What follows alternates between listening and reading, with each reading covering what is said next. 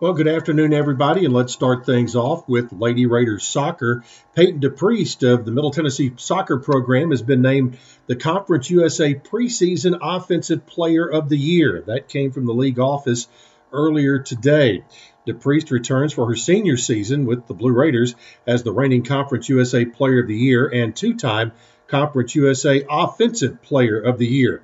Nationally, DePriest is ranked second in active career goals with 42 in just 46 games. She led the league overall in goals scored with 18, goals per game at 1.12, points per game at 2.38, and shots per game at 4.28 in the 2019 season. The first team All-Conference USA choice ranked second in points despite missing 3 matches due to injury. In Conference USA play, DePriest led the league in goals with 11, goals per game at 1.1, and points per game at 2.40 last season. Conference USA will have a 2-division setup, East and West, for spring 2021. Florida Atlantic was selected as the East Division favorite, and North Texas was chosen by the coaches to win the West. Middle Tennessee was picked fourth in the 7-team Conference USA Eastern Division.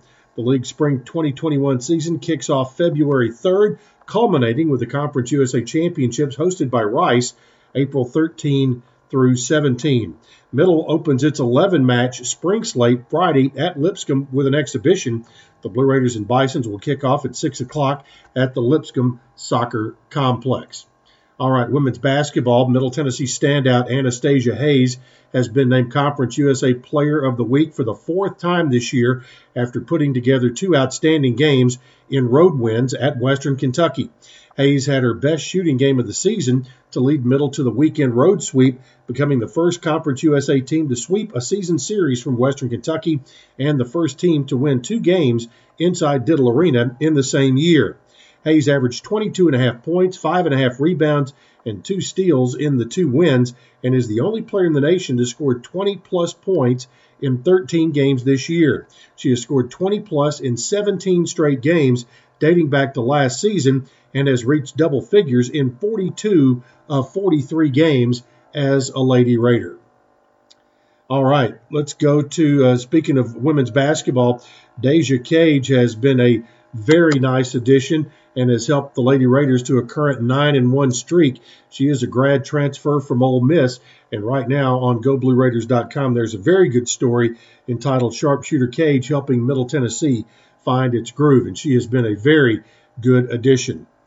All right, let's go to softball. With starters returning all over the lineup, Middle Tennessee may be in a good position to have a strong season if it can get consistent pitching. The good thing for Coach Jeff Breeden and the Blue Raiders is just like the lineup, almost all of the pitching staff is returning. And the top returner, Amber Baldwin, looked like an ace at times last season, pacing the team with 13 starts and 15 appearances and finishing with a 5-4 record and a 3.05 ERA. More on that story as well on GoBlueRaiders.com. Turning to baseball, also in the Diamond, Middle Tennessee's baseball team's annual Groundhog Day program will take place on February 2nd, but it will be virtual this year and broadcast on Facebook.com and the Blue Raider Athletics page at noon next Tuesday. Fans will be introduced to the 2021 Blue Raider baseball team and see interviews with different Middle Tennessee coaches and players. Keeping with tradition, the newest member of the Railbird family with the presentation of the Railbird jacket will also be announced. All right, that's it for today. We'll have another update for you coming up on Wednesday.